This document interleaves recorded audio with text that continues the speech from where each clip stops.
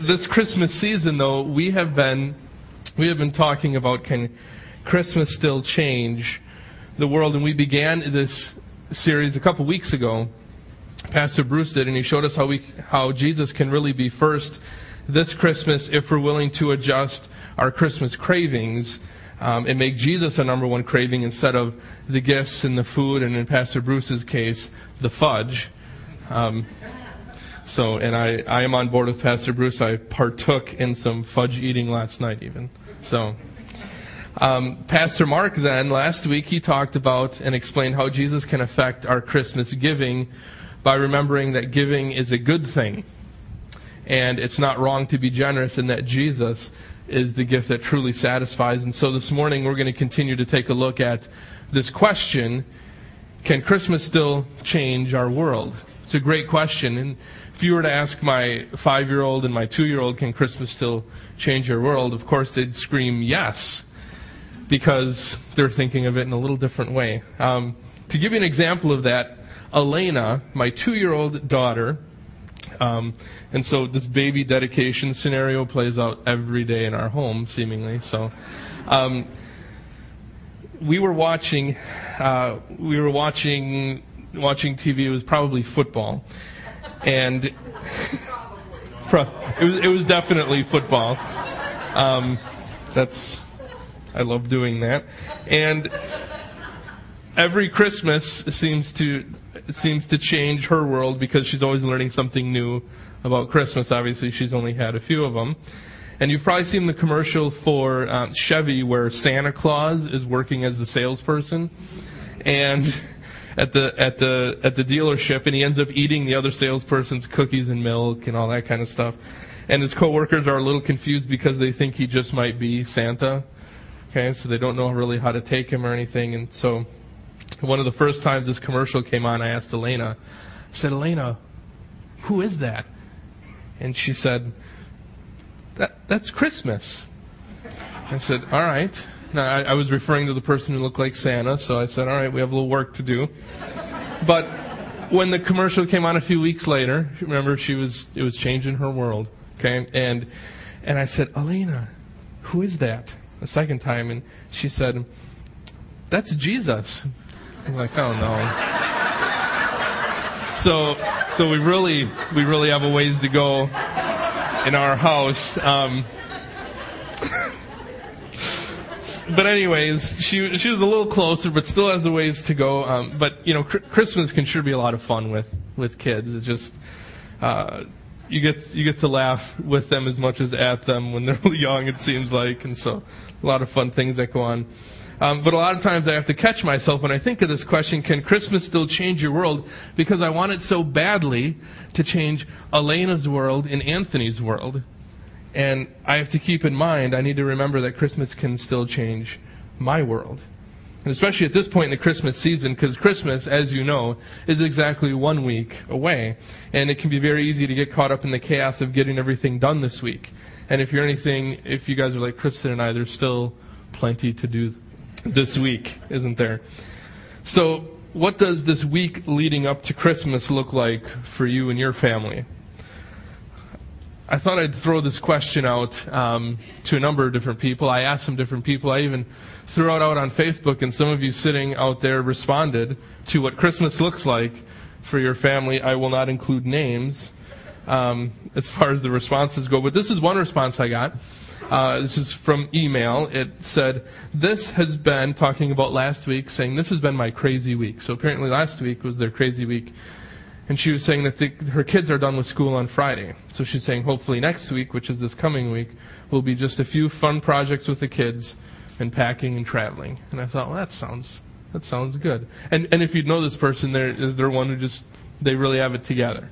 Kind of plan everything out. They just seem to get everything organized and planned in time. But there are some other comments. So, one person said, my week is looking pretty scary as I haven't even begun my shopping.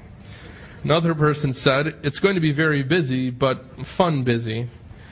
One person responded and said one word: insane. After that, someone responded and said, not quite insane, but up at the crazy level. And My wife, Kristen, threw in her 2 cents and her take on my question when she said, quote, "Your crazy plus my crazy equals we're probably not going to sleep." So, and seeing as though she's the one who runs and organizes a lot of things at home, she probably knows a lot more than I do on far as what we have to do this week. But this could maybe be easily a post on any one of your Facebook pages too, and you can probably relate to a few of these comments. Some of you are probably thinking about your week leading up to Christmas even right now, saying, well, after church, I have to fill in the blank. And one thing that is certain for all of us is there will be plenty to do this week, but not even so much to do. We still don't want to miss what Christmas is all about. We don't want to get to next week and realize next week that after everything had been planned and eaten and opened and all the relatives visited, and discover that we forgot the reason we celebrate Christmas in the first place, and clearly that's Jesus. How disappointing. And this makes right now the perfect time for us to discuss our question for today, which is simply this: can Jesus really be found in the Christmas chaos? Pastor Paul, with everything that I have going on, I'm hoping I can get a little Jesus in there. And that's true. We all have very busy weeks coming up, but how can we do that? You know, the answer to this question, can Jesus really be found in the Christmas chaos? The answer, I guess, is really quite simple. The answer is yes. Jesus can be found in the Christmas chaos. But Jesus can be found in the Christmas chaos if, I believe, we're willing to search. If we're willing to search. You know, and we know this is true because Matthew 7:7-8 says, "Ask and it will be given to you. Seek and you will find. Knock and the door will be open. For everyone who asks receives. Those who seek find. And to one who knocks the door will be open." Before we even get to our text this morning, I just want to make this point. We all need to understand that like any search, we must be willing to start our search. Seeking, in Matthew 7, Jesus said, if you seek, you will find. And seeking is a verb. It's an action word. And like any other action, we can't just decide to, but that decision should be followed by the action. I compare it a lot to working out, which I don't claim to do a ton of anymore.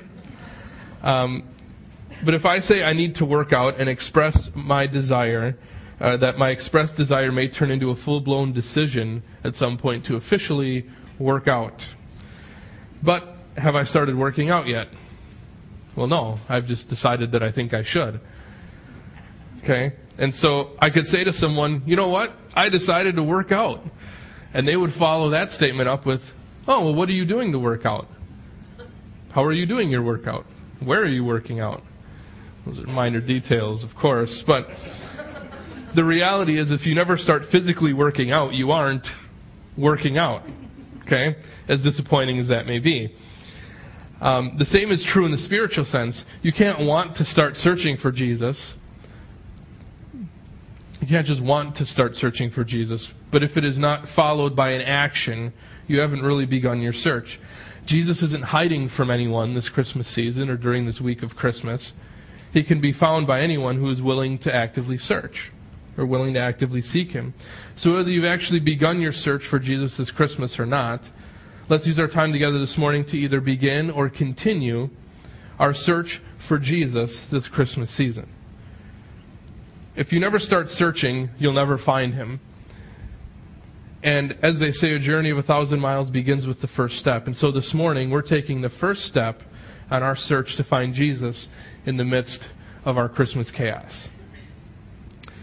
So today, let's begin our search with a small group of guys who were on a search for Jesus and use their story as an example of how we should search. In your Bibles, if you please could turn to Matthew chapter 2. Matthew chapter 2, and we're going to start right away at verse 1. It's a pretty familiar story, especially during the Christmas season. It's the story of the wise men. And it says this: Jesus was born in Bethlehem in Judea during the reign of King Herod. About that time, some wise men from the eastern lands arrived in Jerusalem asking, "Where is the newborn King of the Jews? We saw his star as it rose, and we have come to worship him." King Herod was deeply disturbed when he heard this, as was everyone in Jerusalem. He called a meeting of the leading priests and teachers of religious law and asked, "Where is the Messiah supposed to be born?" "In Bethlehem, in Judea," they said, "for this is what the prophet wrote. And you, O Bethlehem, in the land of Judah, are not least among the ruling cities of Judah. For a ruler will come to you from you who will be the shepherd for my people Israel." Then Herod called for a private meeting with the wise men, and he learned from them the time when the star first appeared. Then he told them, "Go to Bethlehem and search carefully for the child, and when you find him, come back and tell me so that I can go and worship him too." After this interview, the wise men went on their way, and the star they had seen in the east guided them to Bethlehem. It went ahead of them and stopped over the place where the child was. When they saw the star, they were filled with joy. They entered the house and saw the child with his mother Mary, and they bowed down and worshipped him. Then they opened their treasure chests and gave him gifts of gold, frankincense, and myrrh. When it was time to leave, they returned to their own country by another route, for God had warned them in a dream not to return to Herod. So the wise men had officially begun their search. They presumed, in the beginning of the story, their presumed idea turned into a full-blown action. They had set out to search for Jesus. And so we're going to look at a few points of how they searched for Jesus and apply them to how we can find Jesus in the chaos of this last week before Christmas. So the most amazing part of the story to me, it's a very familiar story, but the most amazing part to me is the star. The star is interesting to me because you would think other people would have noticed it other than just three wise men. But they were the only ones who followed it, I guess. It's amazing that God used a divine star that literally moved and that clearly and closely guided them to where they needed to go through the entire trip. God's hand was clearly on the trip. If I saw a star and I felt the Spirit of the Lord tell me to follow that star, that would be an incredible divine journey, wouldn't it? I mean, who wouldn't? So, verse 2 very clearly describes the star as his star, referring to Jesus. God used his star to draw or lead the wise men to himself. And it's interesting because I believe God does the exact same thing in each one of our lives, especially around Christmas time. The first thing we see in this text is the Spirit of the Lord is always drawing or leading us to himself, isn't he? Whether it's a star in the sky or something man-made, the Spirit of the Lord has placed in the heart of every man a desire to be connected with God.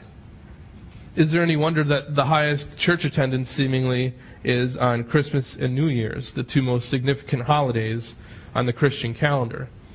And you may say, well, Pastor Paul, that's more to do with someone's upbringing or sense of tradition or duty. And I would agree with you. I think you're right. But a lot of that probably is. But those are all things God uses to draw us closer to himself. Let me give you a personal example of this, of the Spirit of the Lord working in our lives. And I'll just share one from my own personal life. Maybe it would be considered a star-type moment. But I grew up down in Menominee Falls, pretty much, in an excellent Christian home. Great parents. I was the youngest of 4, 2 older sisters and an older brother. And I was saved when I was about 6. But as I got into middle school and high school, God had fallen from number 1 in my life to someplace much lower. And I hadn't really turned my back on God, necessarily. But I had a growing hardness to the things of God. And I'm sure all of us can think of some times in our lives where we just knew our hearts were getting hardened to the things of God instead of being softened to the things of God. And that's where I was. During these years, my parents stayed very consistent with me.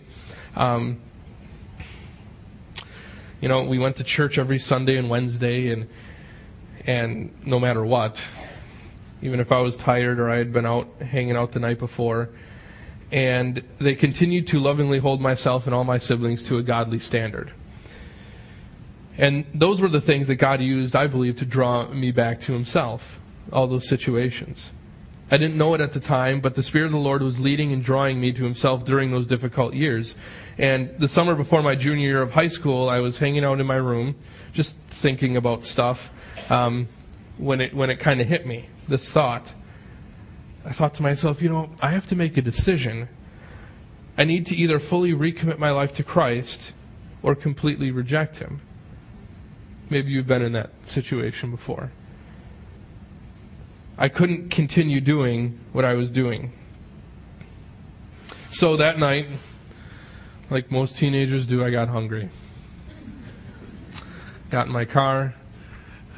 I drove to the Pick and Save right down the road from us and bought some Totino's pizza rolls. Just because they sounded good at the time. And what I did is I used the receipt from those Totino's pizza rolls as the bookmark in my Bible to remind me of that significant day when I decided to recommit to following Jesus with my entire life. And that night had nothing to do with Totino's pizza rolls, although they are very good. If anyone would like to share some, I'd always be willing to do that. But it had everything to do with the culmination of the Spirit of the Lord drawing me back to himself. That's really what it was. I didn't know it at the time, but in reality that's what was happening.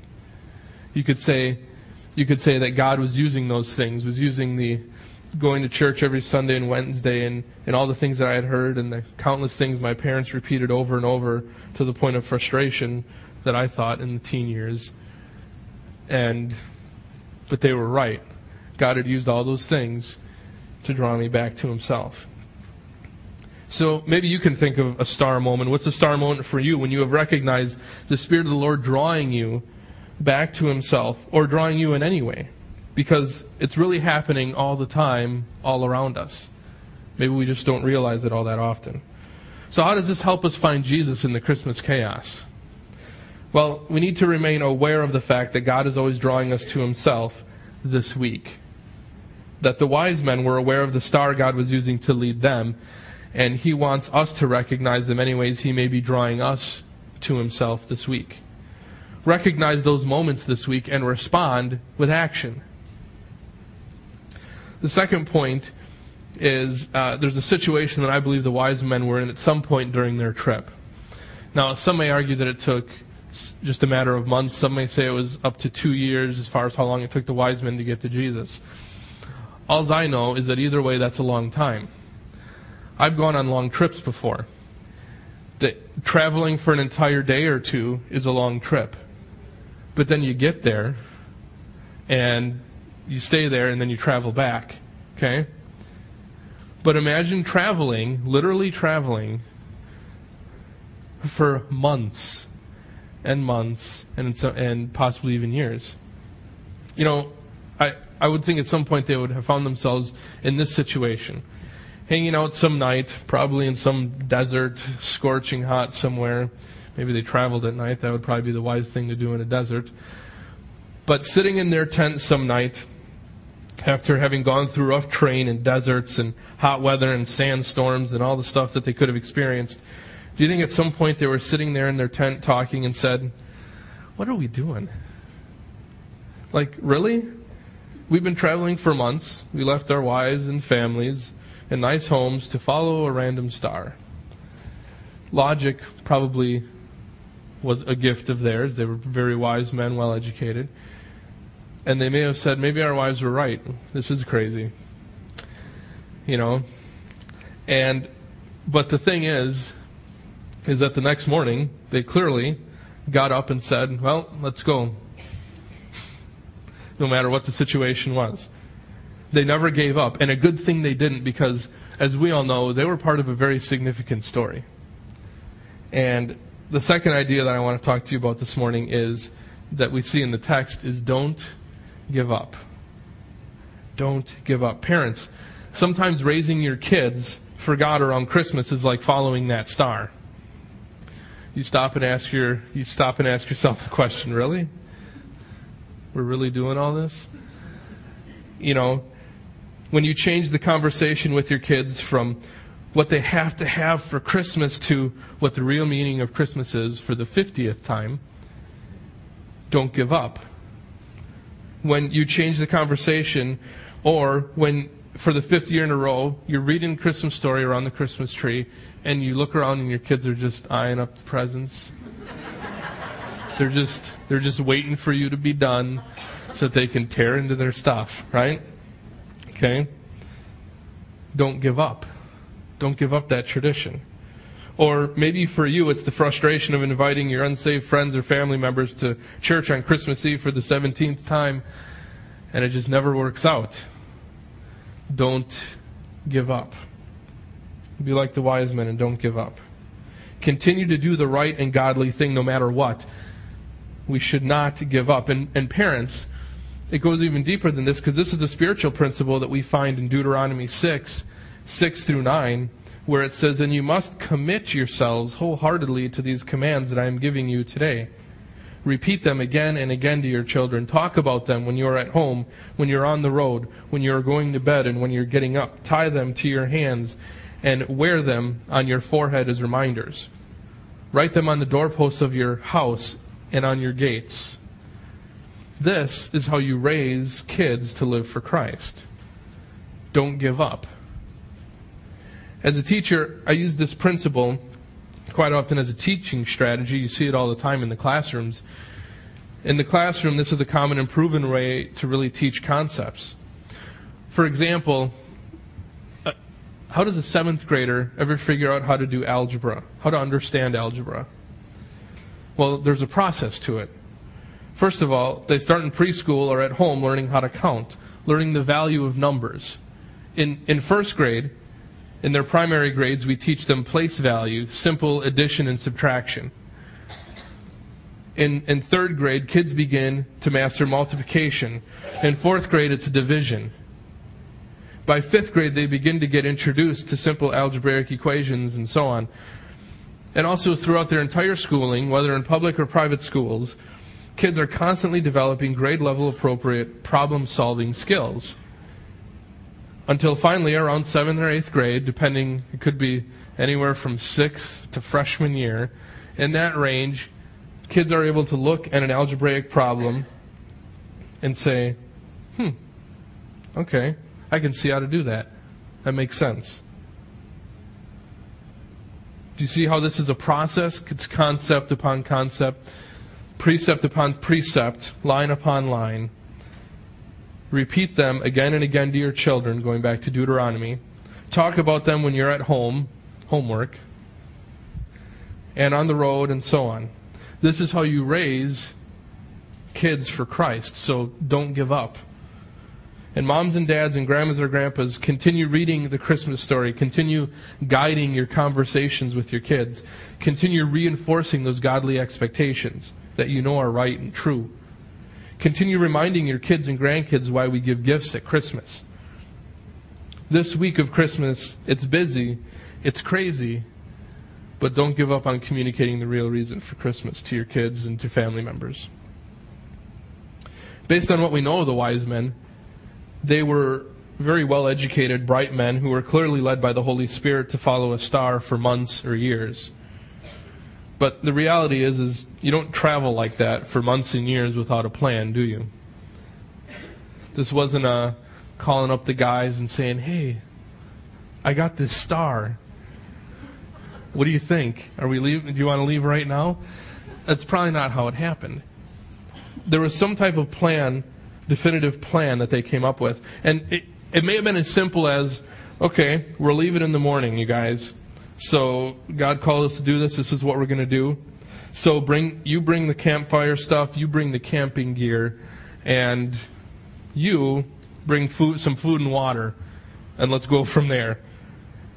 And of course, everyone, please don't forget your clean socks and underwear, change of clothes, toothbrush. And all the mothers said, "Amen." It may have been something as simple as that, but it may have been something even more elaborate. They may have They may have mapped out a couple of options kind of in every direction, having a good, clear understanding of they may be out on the road here for a while, and so where are some places that are certain mile markers away that we could stop to maybe gather more supplies and everything like that. They may have been something a little bit more complicated like that, or maybe the reality is they were pretty well-to-do people, so they just hired a couple servants and said, listen, we need to book you guys for I don't know how long, but we got this star we need to follow, and so could you kind of do all this stuff for it? But in some capacity, they had to have a plan in some way. The fact is they had a plan. And they probably realized this was a pretty significant journey because, after all, God told them to follow a star. So they would want to make sure they could prepare themselves as well as they could so they wouldn't complicate or throw off this divine search for the Savior. You know, there's a lot to be said for a plan, especially if you ask my wife. She's loves the plans. And that's good, because I love the plans too. But to at least have an idea or two of how are you going to prepare for such a significant event just really makes sense. Okay?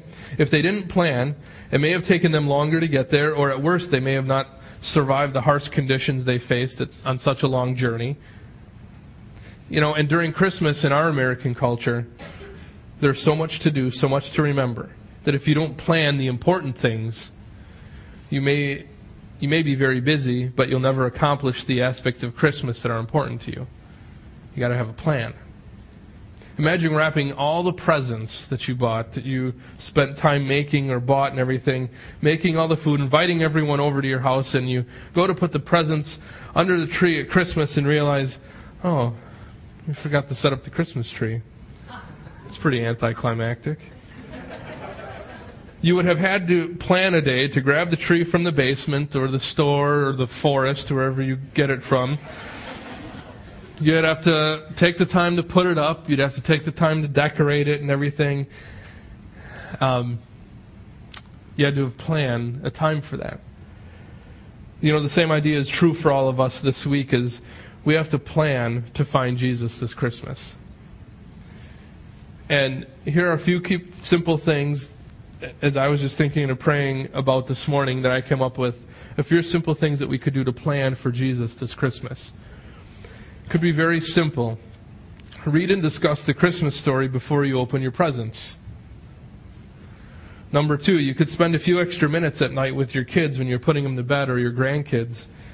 Maybe even your brother or your sister, your little brother or sister, and share with them the significance of Christmas before they go to bed. You know, maybe focus on making interactions with coworkers and friends, neighbors and strangers. Maybe for you is focusing on, I just need to make those experiences and interactions positive this week. Because you know what? Sharing the love of Jesus is quite simply that. Maybe just smile. Maybe personally spend some time rereading what led up to the events of Christ's birth. Look for ways to appropriately incorporate the meaning of Christmas in your activities. Maybe start a new tradition this year, or restart an old meaningful one you remember. Ultimately, what you have to do is put Jesus on your to-do list this week. Make sure He makes it. Make sure you have a plan. Whenever you do this week, be sure to plan to find Jesus this Christmas. And one more thing is, I think we have to understand that in all the busyness and in all the stuff that we have to do this week, is we have to keep in mind that no matter how much we've already committed to, how many houses we have to stop at, how many work parties we have to go to, how many things are on that list, is we have to realize that no matter what, is that it's not too late this year to find Jesus. Pastor Paul, I'm already committed to 1,800 things this week. I don't know if I can even go to work. I'm committed to so much. Some of you took the whole week off to prepare for Christmas. There's a lot to do, but remember, it's not too late.